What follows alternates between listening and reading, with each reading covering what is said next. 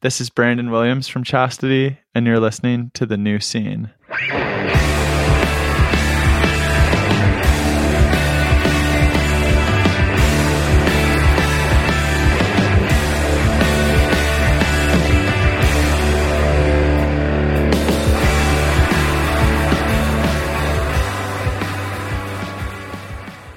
Hello, everybody, and welcome to The New Scene. This is Keith. And Tommy. And we're back with a brand new episode. And tonight on the show, the one, the only, Russ Rankin of Good Riddance. We had a great conversation with Russ. We talked about Good Riddance. We talked about his new solo record, Come Together, Fall Apart. We talked about the fact that Russ is a hockey scout, which I didn't know. That was an interesting conversation. Very well. My thing was like, I kind of regret this. I never asked him his background in hockey. Like, is he a hockey player growing up? Like, that's my question. We'll just call him up. I'm sure he'd be happy to talk to us and do some follow-up. For sure. Yeah, so you're going to hear the conversation with Russ in a second. Now, folks, please don't forget, you have to support us, the show. Give us 5-star reviews on Apple Podcasts and Spotify. Now, we're getting closer. I have to remind you again, folks, the other podcasts, I peek in on the other podcasts on Apple Podcasts and Spotify. They have hundreds of reviews. Tommy, I looked at one podcast and it had like over 700 reviews. Can you believe that? No. Are they real reviews though, or is it like Russian bots or some like goofy shit? Or they paid their friends to go do it? Like, you know what? Whatever it is, we need it. Okay, so so listen up, folks. Go on to Apple Podcasts or Spotify. Give us a 5-star review. We're at somewhere around 66 on Apple Podcasts and I think 52 on Spotify. We need to get over 100, and we need you to get there because on every phone I have, I've given the review and I can't do any more. Oh, and also, the New Scene Life is Music is Life long sleeve, beautiful shirt is available at the Death Wish Inc. store.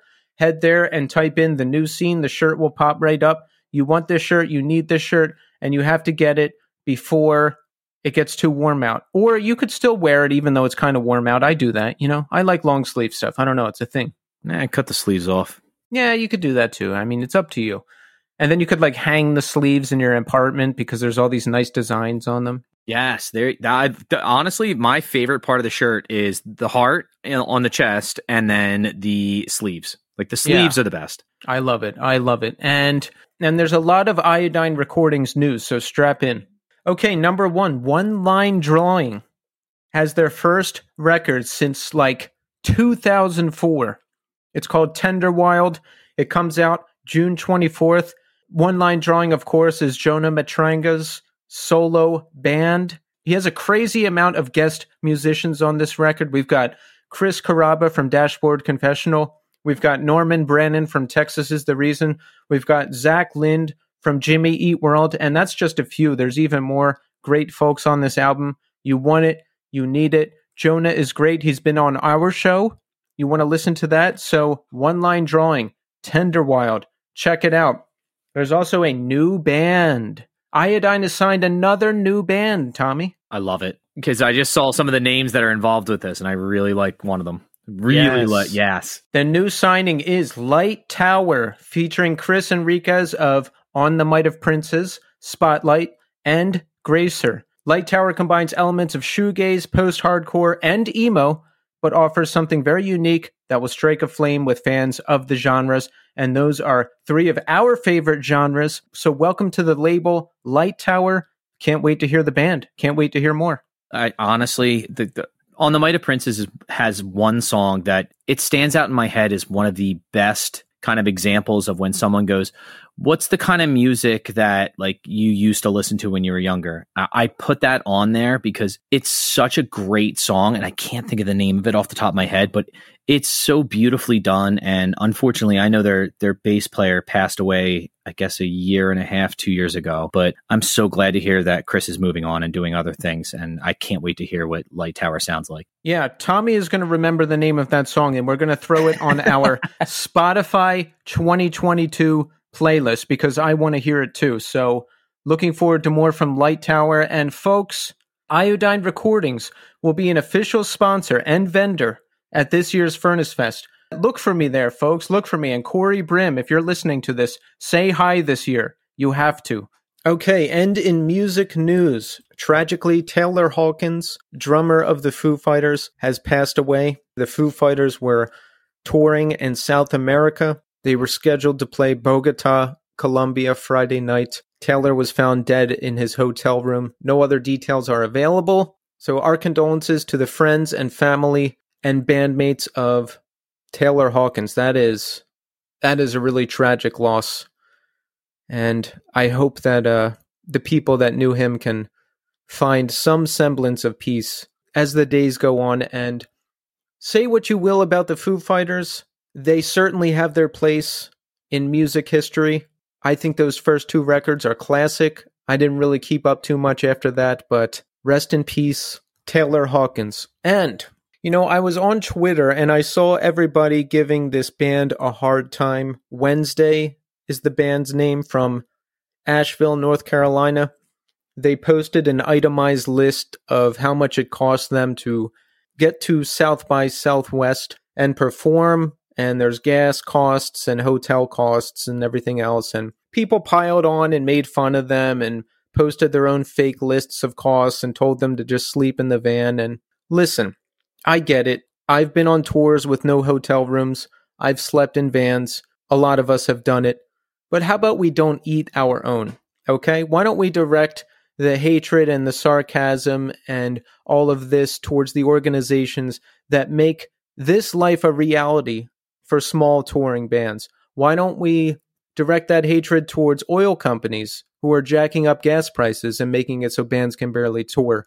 Why don't we direct that hatred towards organizations in this country who don't support artists like they do in other countries? Why are we eating our own?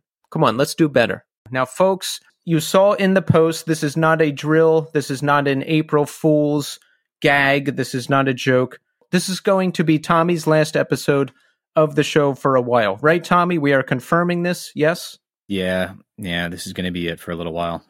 Yeah, and we're going to go into great detail in segment 3 and give Tommy a proper send-off. But right now, we are going to speak to Russ Rankin.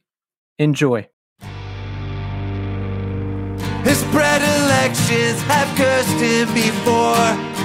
The ones designed and perfected in secret. And he's the owner of opinions, just as if they were fated to part. No silence, reverberation. There's a message defined in believing. And he's the author of his confusion, possessing facts yet refusing to use them.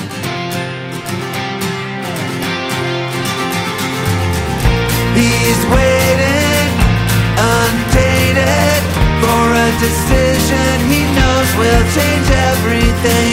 She's frozen, words unspoken, on a future she'll never be here again. All right, folks, we're here now with Russ Rankin. Russ, welcome to the show. Hey, guys. Thanks for having me.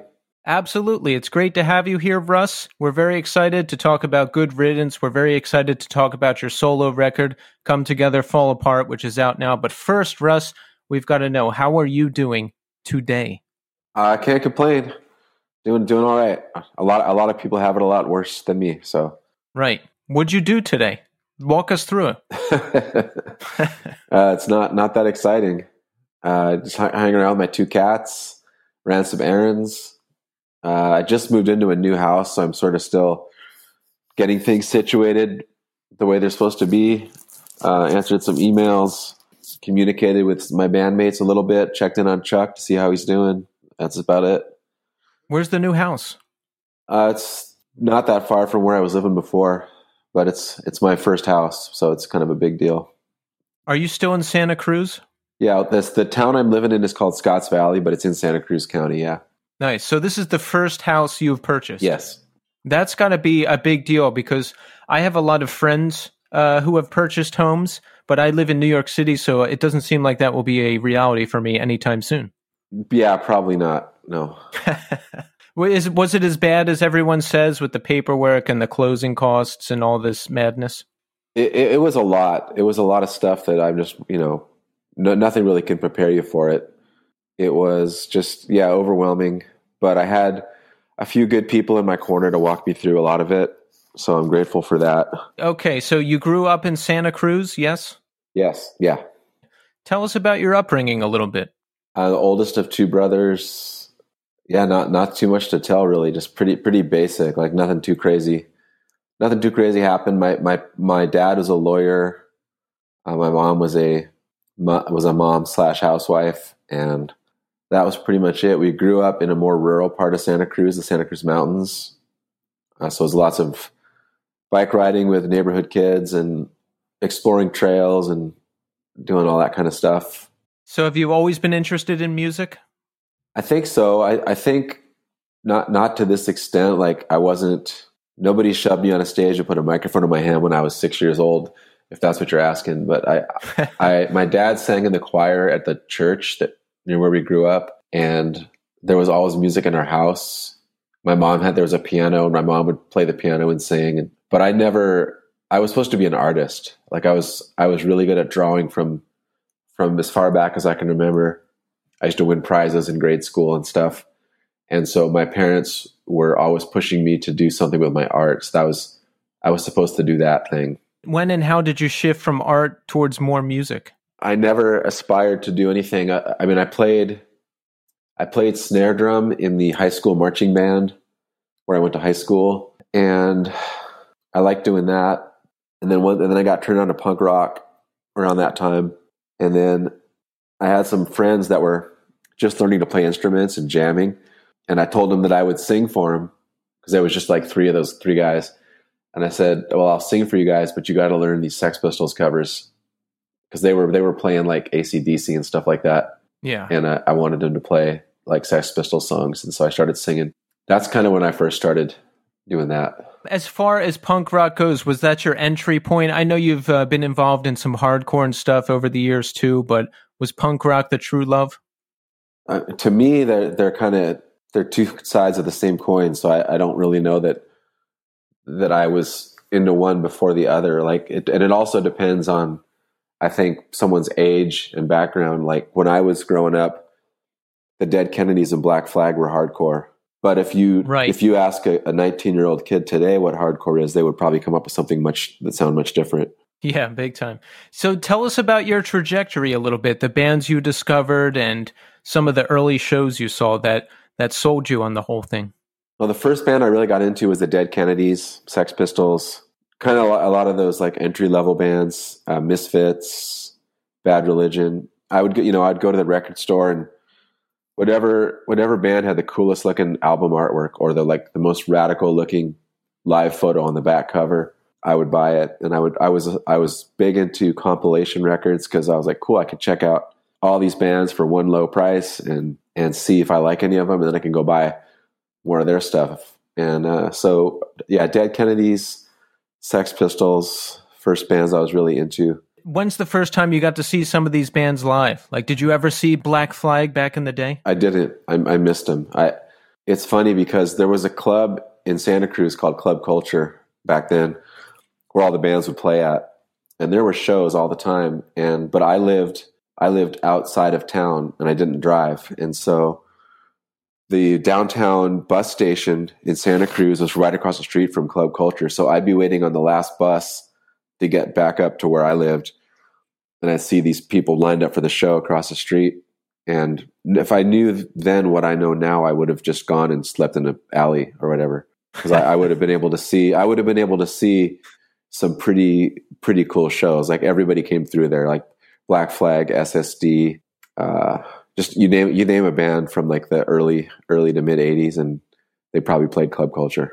Wow, yeah. I think I would have even slept in an alley for that. That sounds like some classic stuff. Really quick, Russ, one of the things that grabbed me about Dead Kennedys was I learned from that band, like, because I would listen to stuff and I would go, like, they would be like, there would be a line about Governor Jerry Brown. I'd be like, who's Jerry Brown? Like, who the fuck is this? Or like they would talk about social issues that I had no idea about, like apartheid. And I was like, wait a minute, what is happening? Like, this is like a record. Why am I learning stuff from it? Is that something that you kind of like gravitated towards, or was it something that kind of grabbed you about the music as well? Not only just kind of the nature of the sound. Yeah, definitely. Like musically, I didn't have the lexicon to sort of explain to myself what drew me in about them, but now I know it was East Bay Ray's really creepy guitar playing that nobody ever could replicate.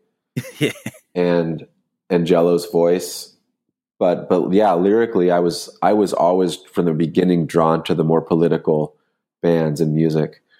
And same deal, like back then there was, if you wanted to learn something, you had to grab an encyclopedia or something like that. And my parents were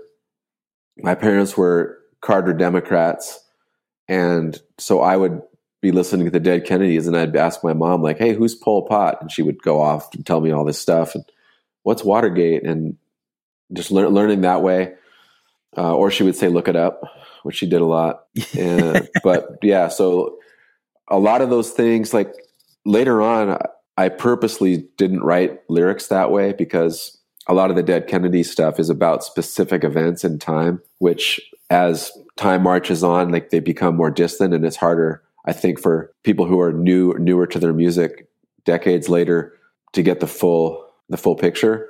So I like to write more allegorically and stuff like that. But they were, yeah, like their lyrics and their music got me questioning things big time, for sure. Yeah, that was one of those things. I remember I had I think it was the Holiday in Cambodia like LP, but it was the one that was just the single, and it was like Holiday in Cambodia in the front, and then I forget what the other one was, but I remember listening to it being like, what are the killing fields? Like I literally had to go grab the Encyclopedia Britannica at my house and like start reading about it. And my mother came down and was like, what are you reading about? And I was like, there was like this mass exodus of people, like they just left the cities in Cambodia. And my mother's like, why are you reading about this? It's like the record I was listening to was talking about it. And that was where like my mom kind of was, she didn't like the music I listened to, but she also kind of liked the fact that it kind of stoked my curiosity and things that were happening around the world. But yeah, that's really cool that I like that you're talking about in terms of allegorically, like those are things that are going to stand the test of time rather than like a singular event. Like, okay, well that's what happened. And like if you write a song about Watergate in the late 1970s, it resonates because it like just happened and it's informing the entire body politic of our country. Yeah. But in 2022, if you talk about Watergate, most people are going to maybe have heard it in passing, but not know what it is. Yeah. And so it loses a lot of that force. And so that's why I like to write lyrics that aren't about a specific thing, but could be applied to many things. I think that's the way to go. And if you look at Watergate in terms of everything that's happened since, it's kind of tame. It's like some guys looked at some papers in a hotel. I mean, so what? There's a lot more going on right now. Well, we've grown a thick skin to endure poor behavior from those people that we empowered to speak for us. So you're discovering punk rock. Was that your first venture into playing music when you told your friends that you would sing for this band? Yeah. So how did that go? What did that turn into? It eventually turned into Good Riddance. The drummer ended up being the first drummer of Good Riddance that played on Forgotten Country. He's a kid that I grew up with, like since we were like 6 months old. We were neighbors and our parents were friends, and we were friends from way, way back. And he was the drummer of that group that I would play sing Sex Pistols songs with, and he ended up being the first drummer of Good Riddance. Good Riddance probably really started in 1990 or 91. I would say when Luke joined full time. Luke was playing guitar in a thrash metal band from the area called Rude Awakening, and we would play shows together. And he was starting to get turned on to more punk, like via bands like DRI and RKL. And he was getting into he was like making a sort of a transition from being a straight up metal guy to kind of a crossover / punk guy. And he and I became good friends.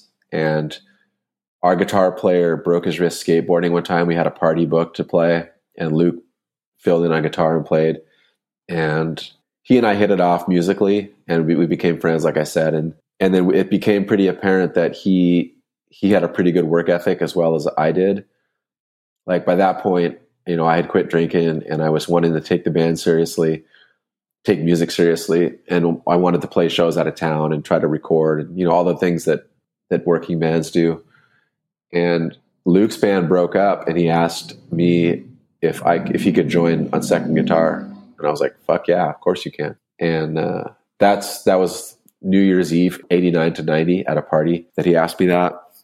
And so pretty much the next couple 2-3 years were spent with like a burst of creativity for our band and calling it Good Riddance. And Luke had just all these riffs pouring out of him, and we were writing way more original songs. And it was that was kind of the beginning of it. So you mentioned you quit drinking. How old were you at the time? I think I was 19. So how bad was it? I mean, were you like out of control and you just decided you had to stop? Yeah, it was bad. It was bad, and I decided I had to stop, and then I kept drinking anyway. And it's bad when that happens. No, and I asked because, I eventually had to stop everything because I was so out of control. And I can think of a million times where I said, yeah, man, I'm going to quit and focus on this or quit and focus on that. And I just never could until I was much older. So, I mean, did you manage to stop? Yeah. And did you do it just out of sheer willpower? No, I had some help. Yeah, I'm always interested in people's process because, I myself had to stop at some point. I think I was, the compulsion went away undeservedly, like a lot of grace. And then I found recovery, and I started doing that whole thing. And I found other people that I could relate to, kind of the way they drink. And that's been sort of my tribe since then. Okay, so we've got Good Riddance together. We're starting to take this seriously. Did you just start gigging out and booking your own tours and getting out and playing and stuff? Yeah, like so Luke and I were getting rolling in like the early 90s, and we quickly realized that it's hard to find enough people that want to put in the work that we wanted to put in. Right. Like everybody wants to be in a band, but not everybody is willing to like do the things that are necessary. At least that was sort of our attitude. So like we were switching members. We were trying to find people who were like-minded to us. And then also that precipitated our bass player at the time and our drummer suddenly moving to Tahoe to work at a snowboarding resort. And we were like, fuck, what do we do now? We have half our band just up and left. And that's when we did State of Grace, just to keep playing music and to keep doing something. But we are always in the back of our minds, we're wanting to get Good Riddance back on track, which happened a couple years later. Yeah, and I like that you seem to be both involved with melodic punk and more hardcore influence stuff. Yeah, like honestly, when you say that, I don't really know what you mean because like I said, because there's so many subgenres right now. Like there's pop punk and hardcore and metalcore and all this stuff. So like State of Grace or Only Crime, I think is more hardcore. And then if I would say Good Riddance is more punk rock. Yeah, I mean, I guess it's all relative. How do you categorize it? I just say hardcore punk. Like I said, when I was growing up, Black Flag and the Dead Kennedys were hardcore. So is it just all hardcore punk to you? Hardcore was like I guess maybe a band that wouldn't be considered hardcore from back then would be like the Meatmen or something like that. Yeah, something with more of like tongue in cheek, or like hardcore was not only like a sound, but it was the intent and the ferocity of the music, the way that it was delivered and what bands were singing about. At least that's the impression I got. Yeah, it's interesting how different people categorize it. Like if you asked a 19-year-old kid in the year 2000 what hardcore was, they might say Poison the Well. But if you say that to a guy 15 years earlier, he might beat you up. Everybody has different definitions. Yeah, I think what happened is a lot of times later on, when people played music that they considered hardcore, to me it sounded like metal. Right. But that's just because I'm old, and when I would, metal was metal, and that sounds like metal. But for some people, that's hardcore, and for some people now, hardcore is like power violence or bands that are just really, really fast and short songs. So it really depends on, I think, somebody's age and what they grew up listening to and what they were around. So I think it's just a highly subjective term. So like I'm always kind of reluctant put things in boxes when I do interviews, because my box may be different from your box, and like nobody's wrong, like nobody's right either. Well, right now everything you say is right because you're the one talking. Okay. All right, so Good Riddance is together. Tell us about the early days touring and how things started picking up, and how you first get the attention of Fat Records. So Luke and I, thanks to that book that Maximum Rock and Roll put out called Book Your Own Fucking Life, Luke and I had booked a tour out to Houston and back, and up to Seattle and back with State of Grace through that book, which the tours that we didn't make any money on, and Luke and I basically paid out of pocket for the expenses. And so we did kind of the same. We used the same contacts to get Good Riddance out to Texas and back, and then up to Seattle and back. And the Seattle thing kind of fell apart. Like, we had a lot of shows cancel last minute, and we ended up just scrambling.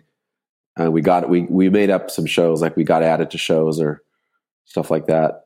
The response was good when we played live, and we had a demo tape out that we were selling. Back then, Maximum Rock and Roll was still reviewing demo tapes, and they gave ours a really good review. It was called Loaded for Bear, and we were selling those in local record stores in Santa Cruz, and they were selling out, and we were selling them at shows, and the response was really, really good. And a guy from Texas who had a label called Little Deputy Records hit us up regarding the demo, and he wanted to press 4 songs off of that. And so we were stoked, because people can record over demo tapes, but they can't record over 7 inches. So it was like legit. It was legit to have that. And so we released that 7-inch with his label, more good reviews, Flipside and Maximum Rock and Roll. And meantime, Luke and I are basically sending demo tapes to every label we can think of, hundreds of them. It was like working 2 jobs, because we both had day jobs, and we were both, every waking hour that we weren't at work, we were working on the band, just trying to get out of Santa Cruz and trying to get somewhere and do something. And so, yeah, the first couple of tours were pretty good, considering that we booked them ourselves and didn't really have anything big released. And right around that time, Luke and I had both gone to see NoFX play. I saw them because I was going to see Poison Idea, and Poison Idea canceled, and so NoFX became the default headliner. And I was struck by how entertaining they were, and I liked their music. And so I would go back to see them every time they came to the Bay Area. And right around that time, we noticed that Mike had a label. He just started, and I liked all the music he was putting out. I liked his band. And so that kind of became our goal. And we were still sending stuff everywhere to other labels, and we would have taken almost anything. But we got a handwritten letter back from Mike about our demo tape, which was pretty cool. It was really encouraging. Yeah, so Luke and I had bought a van to tour in. And when we weren't touring, another band hit up Luke to see if they could pay him to drive them and use our van. And so Luke drove this band up to Vancouver for a festival. And while he was there, a guy who was a promoter here in Santa Cruz, who was kind of quasi-managing this band that was using the van, he introduced Luke to Mike, because NoFX was playing this festival too. He's like, "Hey, this is Luke. He's in that band Good Riddance. They've been sending you stuff." And that's so Luke met Mike, and Mike was like, "Yeah, I want to do something with you guys. Like, let's get together and figure this out." And Luke called me super excited, like, "Hey, I just met Fat Mike," and all this stuff. And so his plan was to release a 7-inch and then let us kind of stew and write some better songs, and then maybe do a full length down the line.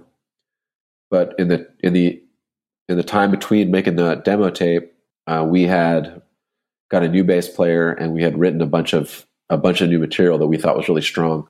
And so Mike Fat got us into a studio to record the songs for the 7-inch. And while we were in there, we hammered out all these other songs for him to hear. And he quickly decided that we had enough for a full-length album pretty quick. And so we went on to do Forgotten Country. All right, so you're signed with Fat. We snuck in these extra songs. We've got our first LP, Forgotten Country. Tell us a little bit when you saw things starting to pick up and, the band growing. Well, once that happened, things started happening really quickly. There was a little bit of a buzz about us, and there was a major buzz about Fat Records. This was 1994, 95. Like, it was just about to blow up. as far as Fat Records Epitaph, like this sort of like sound, this new melodic punk sound. And so any bands that were affiliated with these labels suddenly were like thrust into the spotlight. So we didn't know it at the time, but it was a really fortuitous time to be on that label. And so we got asked to go to Europe with No Use for a Name. So Forgotten Country we record in the fall, late fall. It comes out in January of '95, I think. And there was the first ever Fat tour. So it was in January, and it was just some shows in California and Las Vegas and maybe Phoenix. And it was us opening. We were the new band. We were like, sure, yeah, we'll open. Fuck it, that sounds great. And it was us, Strung Out, Tilt, No Use for a Name, and Lagwagon. And those shows were great. We had really good response. We sold a lot of T-shirts. People were excited about us. We were sort of like the harder edged, more political band of the bunch, I guess, which seemed to resonate with a certain group of people that liked the band. And then we went to Europe with No Use for a Name. And while we were over there, we were, calling the label, and we got a booking agent, and suddenly we're getting offered this tour, that tour, this tour, that tour. And we were in Europe, and we all kind of looked at each other and realized we were going to have to quit our jobs. And we were terrified because we didn't know if it would work out, or if we'd be able to keep the lights on, or pay rent, or put all our stuff in storage, or what was going to happen. And our drummer realized that he wasn't willing to be gone away from his wife that much. Like it kind of dawned on him that this new paradigm of the band wasn't gonna do it for him. And so he quit. But yeah, that was exciting and really scary, because suddenly like all these things are falling in our lap. Like we got offered this tour, this tour, this tour, and like it's just all stacking up ahead of us. And it's what we wanted, but it's still, when it happens, it's kind of like, fuck, what do we do? Because this, we might be all homeless, and yeah, it was a trip. Yeah, there's no guarantees. I mean, you're entering into this mysterious world where you don't know what could happen. What was the job you were working at the time? I was working at a bookstore cafe. Like I was a barista in a cafe bookstore. Kind of like, remember how Borders used to be? Yeah, Barnes and Noble. It was an indie Santa Cruz only one of those. So what was the conversation? Did you call them and say like, look, I've got this band, I got to go? Well, they knew I had a band and stuff, and I just told them that we were getting busier and busier, and I had to leave. They were all happy for me. Yeah, so the band, you guys lived off of the band, doing the band as your sole thing for a while, right? Yes. And what did that look like? Were you just on tour all year, and the sales and everything covered your lifestyle? Yeah, it was constant touring and constant shows, and then writing a new album, recording it, and then another constant tours, constant shows. And I was living in an apartment. I had a roommate. Our rent was, for Santa Cruz at that time, our rent was pretty reasonable. It wasn't palatial. It was like pretty basic, generic apartment. And so I would basically come home from tour and have enough money to pay rent and my part of the bills, and then whatever like expenses. Back then there wasn't cell phones, there wasn't streaming services, there wasn't internet in your apartment. So it was basically like you're paying your electric bill, water bill, and if you have car payments. So it was like, yeah, kind of like living paycheck to paycheck, but just in bigger increments of time.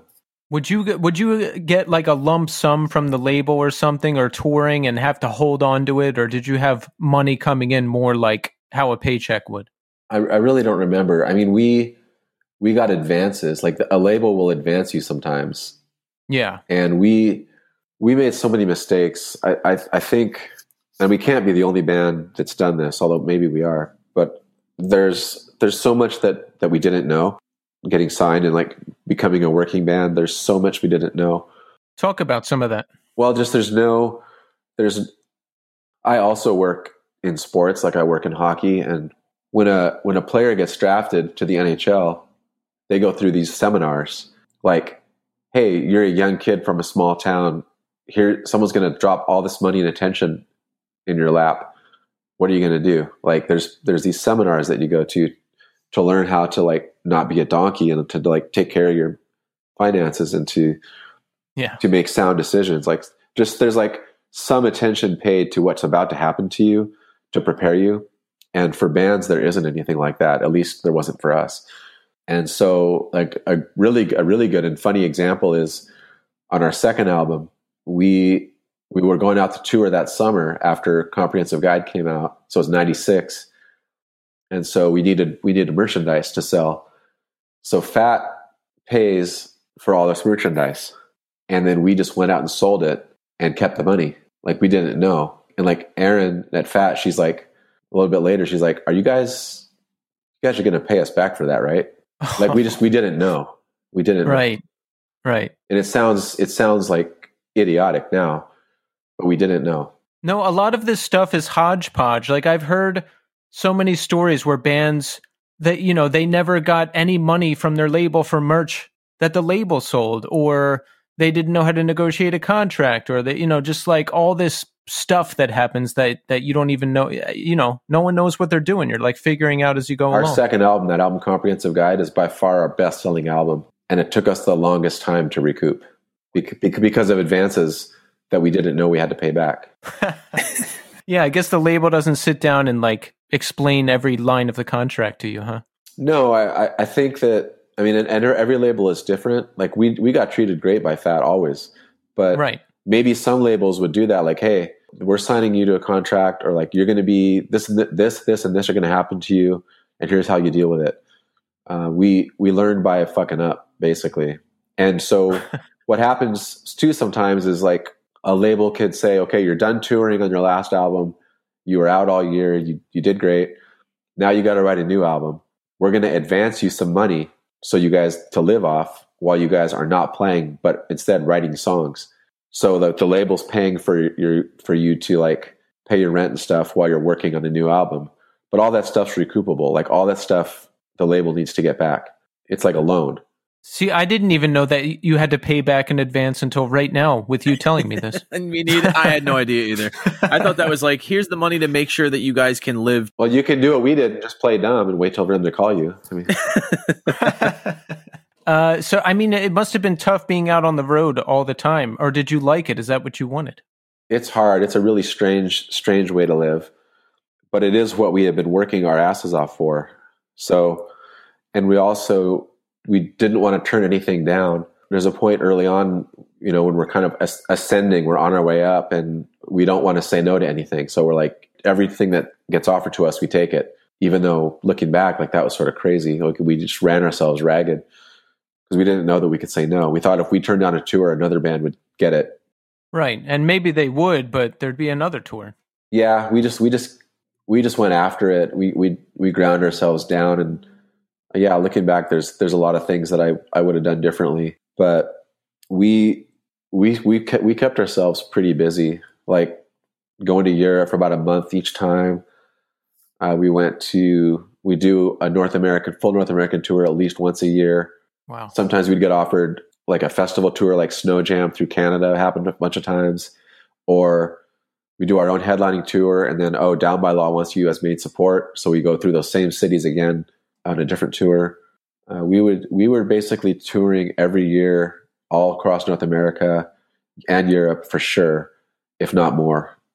And then, you know, hitting Japan here and there, Australia, yeah, stuff like that. So it was a lot. It was a lot. Yeah. I mean, just hearing that is making me tired, and I'm just sitting here right now.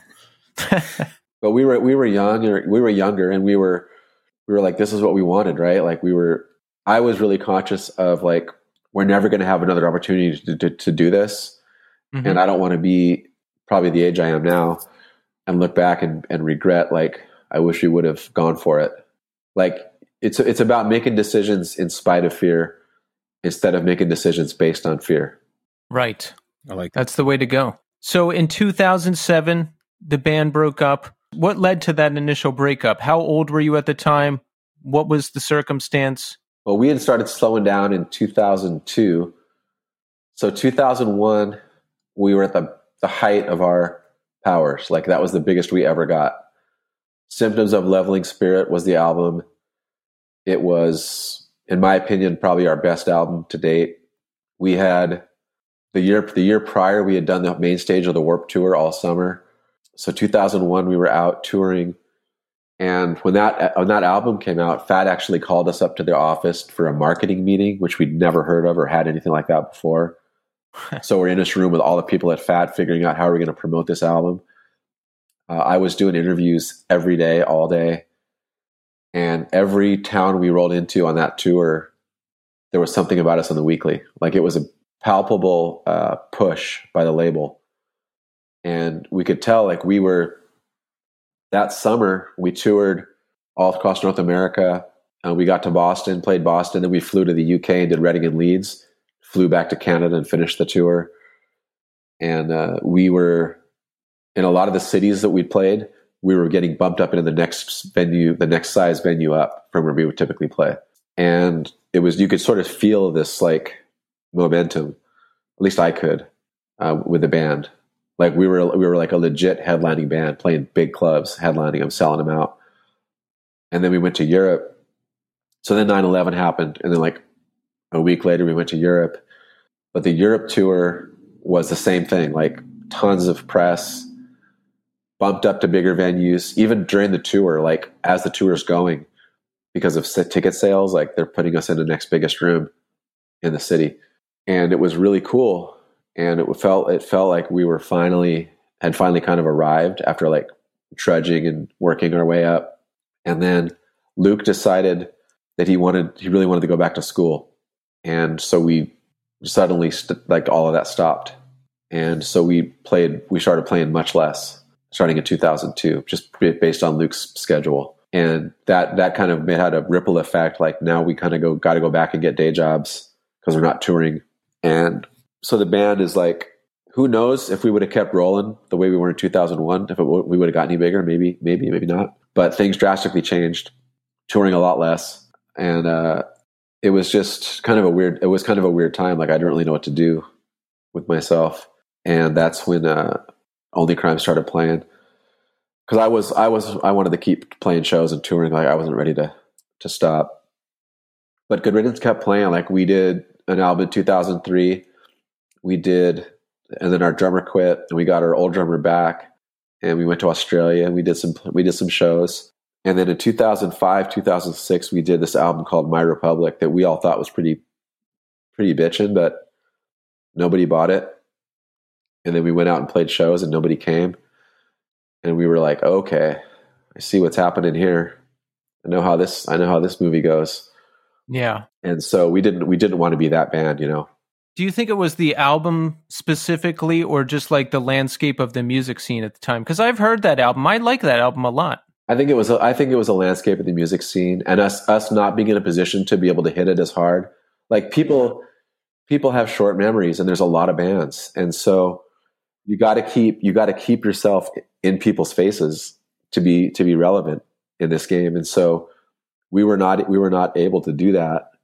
Also, you know, like my bandmates are now, you know, they're married, they're starting to have children, got little small children at home. Nobody wants to be gone for 6 months touring with that going on. So there was a lot of it. It was the musical thing was changing. There was a lot of like white belts and tight black jeans and MySpace hair. And like, we just we're not that band. And we didn't want to be that band that was like on stage watching the audiences get smaller and smaller. And like, it was kind of my idea. Like I got the guys together, like our breakup wasn't really a breakup per se. It wasn't like a fuck you, no fuck you. It was like taking a kind of a step back and looking at the musical landscape and looking at our place in it and realizing that we'd been incredibly fortunate and had a great run. And that our place in the musical landscape was pretty well cemented, regardless of what else we would do from then on. And that other life had other stuff going on for all of us, and that it would be a good time to walk away of our own accord with some grace and some dignity, rather than be put out to pasture by someone else. That's the way to go, I think. You make the decision for yourself. That was what we did. Yeah. So around that time, Only Crime. Now, this is a great band that I had not heard previously. So you've got Aaron Dalback of Bane. How did you hook up with him? How did we get that started? In 2002, Bane was one of the bands that was had submitted to be main support for us on our summer tour. And so we played a ton of shows with them. They basically supported us half the tour. And Aaron and I became good friends. We'd get to the venue and we'd go find coffee and we'd hang out and talk. And I'd been wanting to see what it would be like to play music with some other people. And I also I knew what I wanted aesthetically out of a band and musically. And he and I were sort of on the same page with that. And so that's when that started, like that summer tour 2002 with us and Bane. Aaron and I were already plotting to play music together. So I want to make sure that we cover the solo record too. Now you've got this new solo record, Come Together, Fall Apart, which was just released January 28th via Spam Records. Let's talk about some of the inspiration behind this new solo record and how you decided to do it. I can't really take much of the credit. I had first gotten the idea to do solo stuff from Tony, my friend Tony. He was doing it and he was like, "Hey, you're a good songwriter. Like you should try doing some songs by yourself." And he let me open some shows for him. I'd written a handful of songs that were specifically to play just solo with a guitar. And then I was lucky enough to have Paper and Plastic be willing to release an album. But then I never really could figure out if it was any good or not. Like I didn't play enough shows to get any kind of real sense of whether or not it was worth pursuing. I didn't have a booking agent. And so when the solo album came out in 2012, that was also the year Good Riddance started playing again. So I became busier. And if people called me or hit me up, I would go play a solo show, but I wasn't really actively out trying to do it. A, because I didn't know if it was any good. B, the world doesn't need another singer guy with a guitar out there. But I would play once in a while. And then Stefan from Spam, he hit me up. I knew him from playing his festival online during the pandemic, and I knew of his label, and I knew that he was pretty well known in Europe as far as like his label and his promotion and stuff like that. And he had told me that he was a big fan of my first album and that he was a fan of my songwriting. And he's the person that basically put the idea in my head to do another album.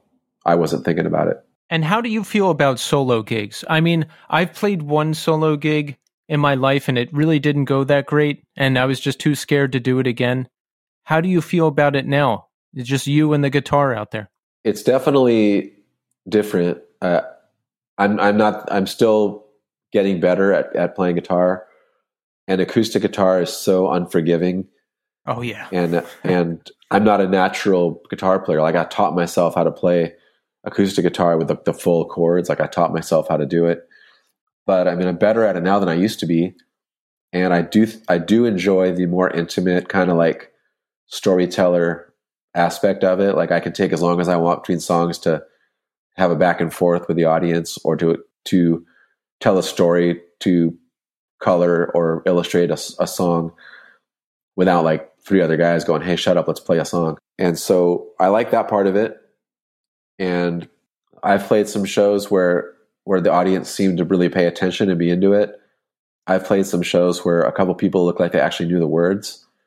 I've also played to the backs of people sitting at a bar who never turned around once during my whole set. Like I came to a place, I set up, I said my spiel, I played my whole set, and not a single person turned around and looked. So there have been many more of those than the other kind.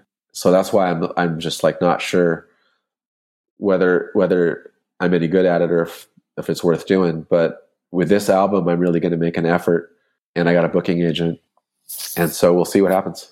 Does that bother you if you're playing a gig and people aren't even paying attention, or have you been around long enough that it can bounce off you? Both. It bothers me, but like they don't owe me anything. Like it's a weird vibe, because when you're a band, everybody turns around just because it's so loud. But like I'm playing my set and I can hear people talking and having conversations with each other, and a lot of times people aren't even paying attention. Have you ever played a solo set and you can actually hear people talking about you while you're playing? I haven't heard that yet, but I'm sure that's coming. So reading about and listening to Come Together, Fall Apart, you said that the record is inspired by the state of the world through your eyes and some of the more difficult and personal experiences that you and people close to you have gone through. What is some of your personal experience that has gone into this record? What were you going through when you wrote it? Well, 2020 was a tough year, I think, for everybody. but I actually had some extra sprinkles on top. I had both of my parents passed away. I was engaged, and then that ended, and she moved out. And then I also had to get evacuated from my house because of fires. It was a doozy of a year. So, like, for example, that song "Last Conversation," I was able. My parents are divorced, and they didn't die. They died different times, but I was able to visit each of them really close to the end, and have really good talk with each of them, and that's what inspired that song. And then also just looking at the state of my country and the divisiveness, and watching people with each thing that happened. Like, we got the pandemic, and then we got George Floyd and all of the protests about police brutality. And then we have COVID and people fighting over masks, people fighting over whether it's real, people fighting over, and then eventually there's a vaccine, but then people are going to fight about that too. Just watching this country sort of tear itself apart. And especially personally, like, there's probably a dozen people that I thought I knew really well and had known for years that I no longer speak with. And it was really sort of heartbreaking. And just watching the way that we would sort of crawl into our dogmatic foxholes and sort of lob grenades at each other rather than have any kind of discourse or unity. That informed a lot of the album. A lot of the songwriting as well. I'm sorry. 2020 was not the year of meaningful conversations. So a lot of people, I always think of like just Facebook posts of like, you can just watch the conversation just devolve, of just people just being really mean to each other and not even trying to listen to the other side and just repeating talking points. And it's like, gosh, if we would just listen to each other for a second, just hear people out and just give people a chance to give their point. So that my social media accounts are still like that. Like, it's unbelievable, some of the things that people say.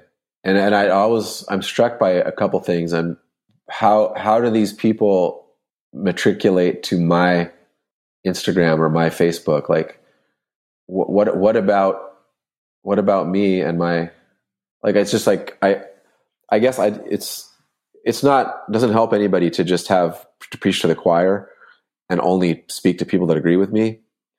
But it also, I feel like my politics and where I stand on the world are a matter of public record by now.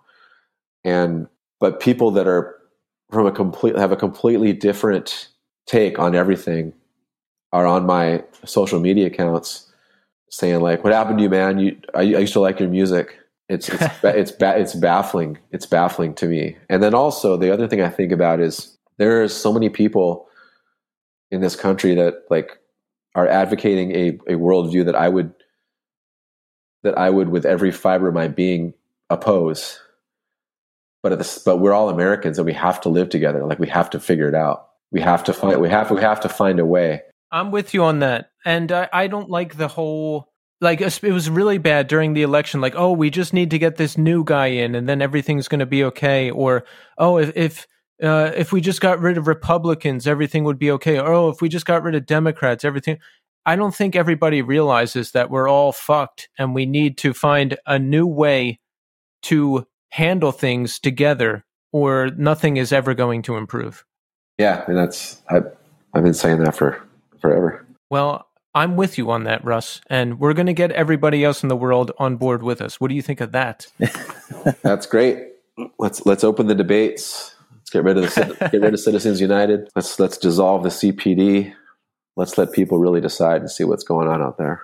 And we're all going to meet at Russ's Instagram account, and we're going to hash this out together.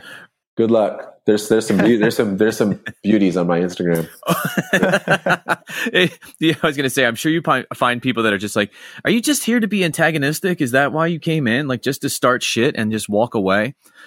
Russ, my question is about with the single that was released was Babel. Can you talk a little bit about that? Does it have a lot to do, or does it kind of relate to what we were just talking about where, people, if you guys aren't familiar with the story of Babel, there was, there was a time, it's a story from the Old Testament, but there was a singular language that was shared by a group. And as punishment from God, they were all doomed to speak different tongues and no longer to be able to understand each other. Is that kind of where Babel is kind of hinting at, is the inability for us to communicate any longer?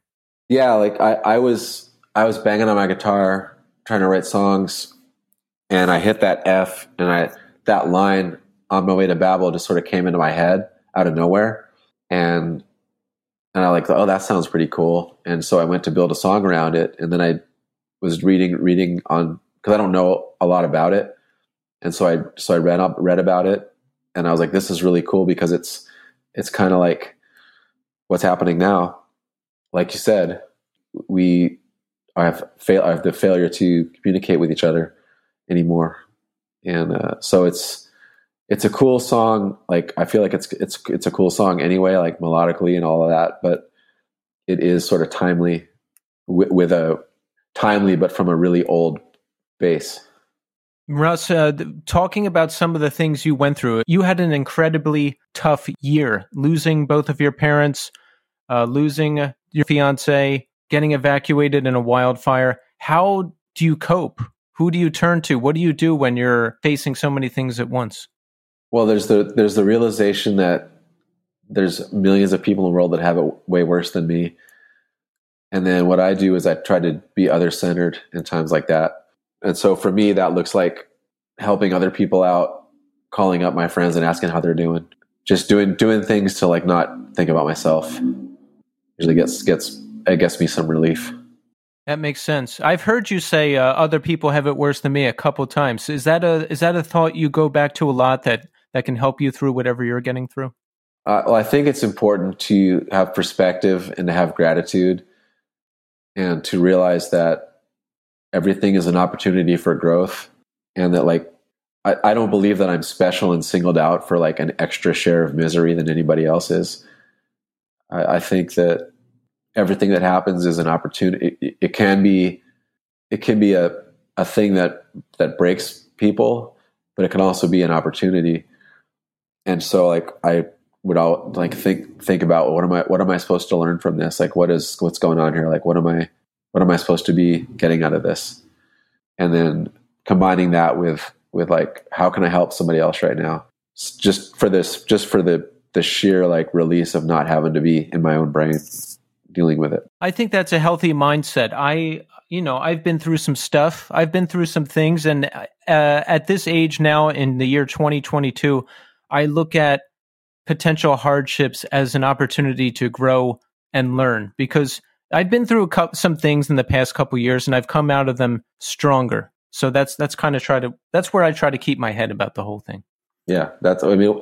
You have a choice, but really what's the alternative? It becomes like, oh, poor me. Like I have it so bad. And I don't think that helps anybody. So we've read that you are a hockey scout. Now let's talk about this. Is this your main gig? No, it's pretty much volunteer. Now, how does one become a hockey scout? Walk us through this. Typically, my path is my path is very atypical. Normally, it's what somebody does who has grown up around the game or played at a high level or coached at a high level at some point. I happened to be in the right place at the right time. I had a friend who advocated for me, who was in a pretty high position in the hockey world, and that I was able to parlay that into a gig scouting. And who were you scouting for? Is it NHL players? No, I wish. That's the dream. I scout in a league called the Western Hockey League. You guys ever heard of it? No. Tell us about it. Where are you guys based out of? Northeast. I'm in Brooklyn, and Tommy is just outside of Philadelphia. Do you guys know anything about major junior hockey? Not a thing. Okay. No, I grew up playing lacrosse, so I know a little bit about the way offense and defense runs in hockey, but I don't know anything about the recruiting or about how people move after college. So the highest level of junior hockey that someone can play is in a league called the CHL, the Canadian Hockey League, which is an umbrella league made up of 3 regional leagues. So there's the Quebec League, the Ontario League, and the Western Hockey League. So let's say a player in Pennsylvania is an elite hockey player, and when they get to be about 14, 15, they're going to start getting attention from the Ontario Hockey League, because Americans to play in this league are eligible by region. And so for our league, which has 22 teams, most of which are in Western Canada, but there's teams in Portland, Seattle, Everett, Tri-Cities, and I think that's it, Spokane. So it's for our league is basically 16, 17, 18, 19, 20-year-olds, mostly 17, 18, 19s. And the NHL scouts our league. So players get drafted out of our league and play in the NHL. And so what we do, like when we're scouting, we draft players when they're bantams, which is 14 turning 15. So like this year I'm watching 07s, like players that were born in 07. And we draft them. We have a bantam draft in May. And so my area is California. So I'm watching all the tier 1 elite bantam players from California. So I got to identify the players, do reports on them, and then also contact the families and see if there's any interest in our league. Because a lot of Americans don't really know about it. And a lot of American parents, they think their kid's going to get a D1 scholarship. So if you go to play college hockey, you're not playing until you're maybe 19, 20. And an NHL team, your NHL draft year is 18. So NHL scouts all the players that are 18, wherever they're playing when they're turning 18. And so if you're in our league, you can play at 16 if you're really, really good. Mostly you play at 17, 18, 19. 18's your draft year. But I've noticed that a lot of Americans don't know a lot about Canadian Major Junior Hockey. They don't know about the league, and they just think their kid's going to get a D1 scholarship. So if you play in our league, you can't play D1 hockey. You're burned because our players get like some money every week for food and stuff. So the NCAA says they're professional. So it's sort of like you got to choose. If you sign a contract to play in our league, you can't play D1 hockey. So you play in our league, and every year that you play, when you're done, you have 18 months to cash in on your scholarship package, which is books and tuition and compulsory fees at a university of your choice for each year that you played in our league. So it's a pretty good fallback.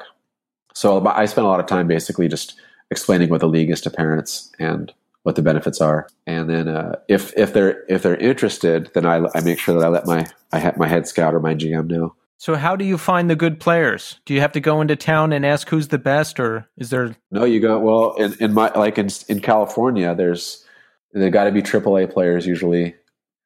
So that's the best, like when you're playing youth hockey, there's single A, double A, AAA. AAA is the best. So in California, there's typically 4 teams that I watch. So Junior Sharks, Junior Ducks, Junior Kings. There's a team this year called the California Golden Bears that were AAA. Other years, it's been the San Diego Junior Gulls. So like basically going to those games and identifying the players and then going back and seeing them several other times. And then there's the state championships I go to, and then the USA Hockey Pacific District Championships, which we just were at last weekend in Irvine. Those are every year. So Russ, tell us what's coming up. Where can we see you? Where can we hear you, either in Good Riddance or solo? So I'll be headed to Europe on the 15th to do solo shows for a couple weeks. April, I'll be on the East Coast, be in Philadelphia, Brooklyn, Boston, New Haven. And I think I have a New Jersey show playing solo. And then in May, Good Riddance is going to be playing a lot of those same places on our way up to Pouza Fest in Montreal. We'll be out with War on Women. And then in June, we go to Europe. Excellent. All right. So folks, make sure you check out Russ's latest solo record, Come Together, Fall Apart. It's out right now. It's available via Spam Records. We want to hear it. We want to see it. We want to purchase it. Right, Russ? Yes, that's great. That would be great. Yes, let's do it. If you somehow haven't heard Good Riddance yet, folks, do that too. Classic stuff. Classic stuff. Do you agree with that, Russ? I'm not really in a position to be objective about that. I'll take your word for it. Well, Russ, we want to thank you for taking the time to speak with us tonight. You've created a lot of music that we love, that many people love, and we just want to say thank you. Thank you, guys.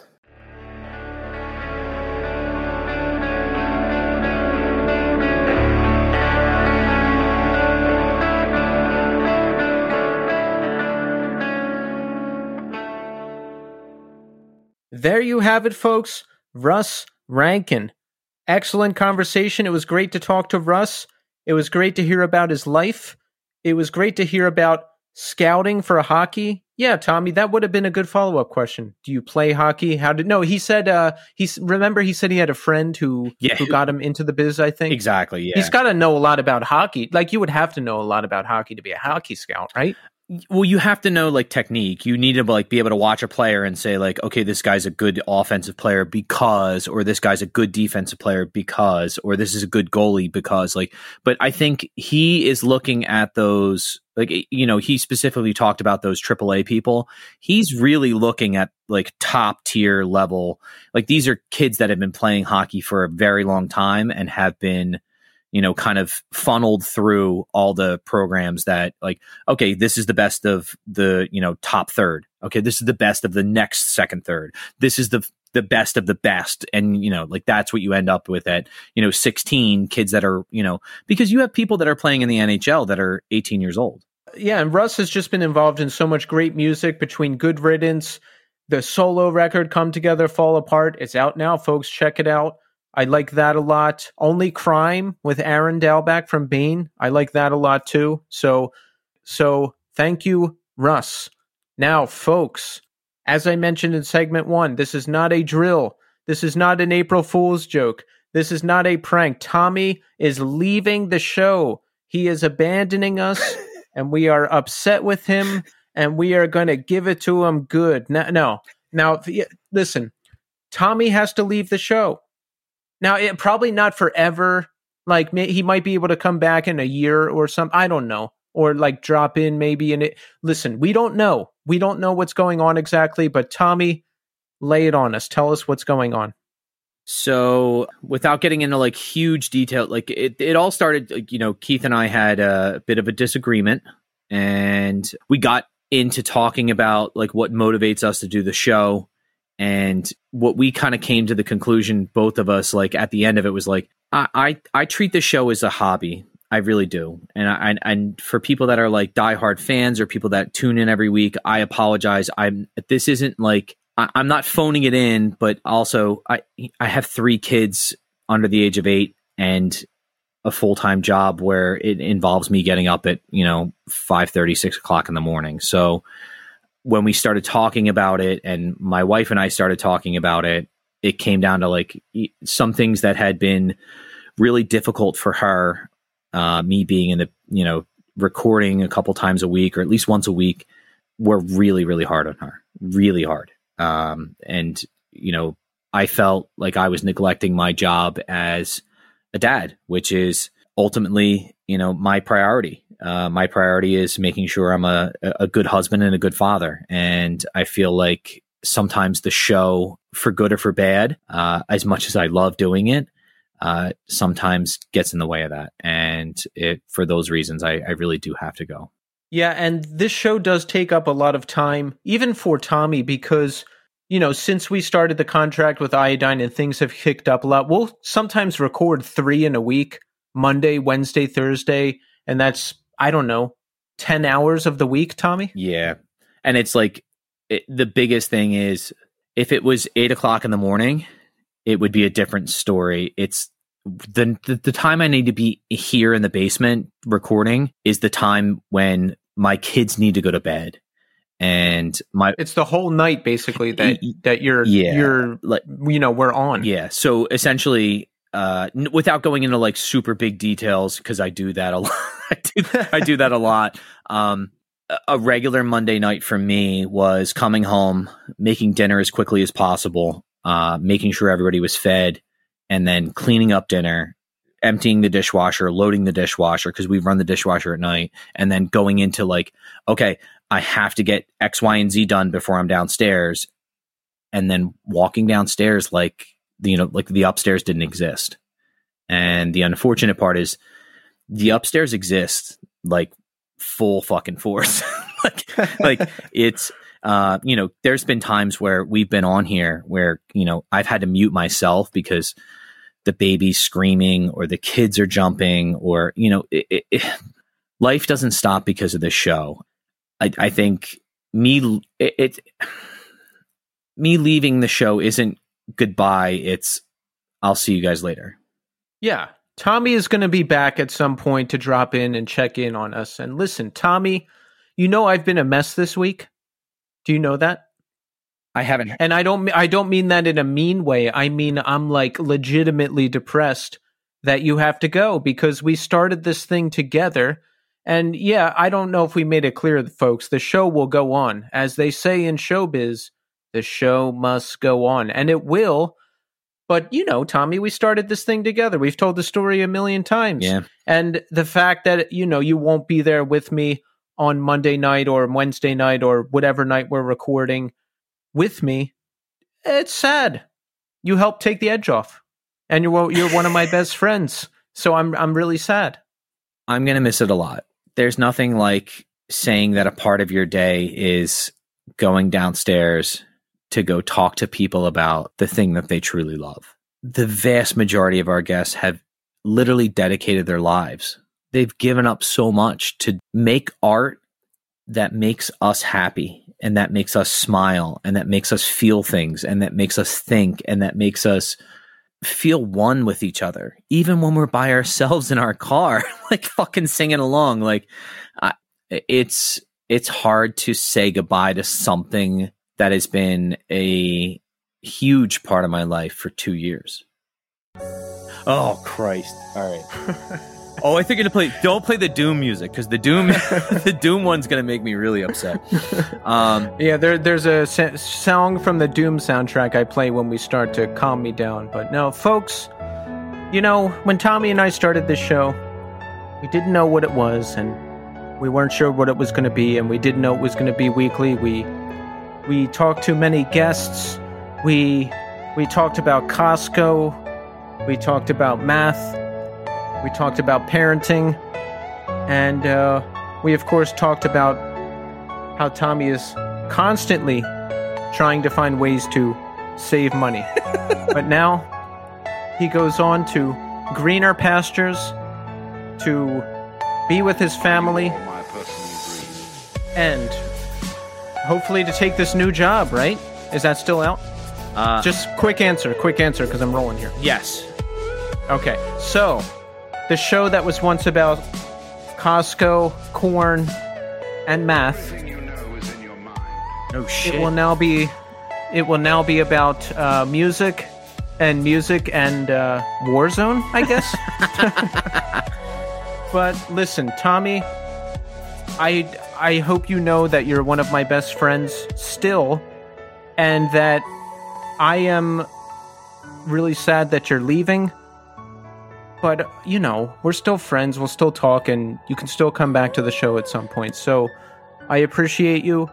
I love you. The audience loves you, and I just, wow, this is kind of crazy. So, it's very odd that you picked, not odd, I think it's very telling that you picked that song, because there is a clip in there. Do you know who that man's voice is? No, who is it? He is a philosopher named Alan Watts, who is really credited with bringing Eastern philosophy to the West. And one of the things that I took a quote from him, and this is something I wrote down, and I kind of wanted to not leave on this, but press pause and kind of use some ellipses, just a little ... Man suffers only because he takes seriously what the gods make for fun. Wow. I thought it was such a good summation, and this is a 108 moment. Like, this is a...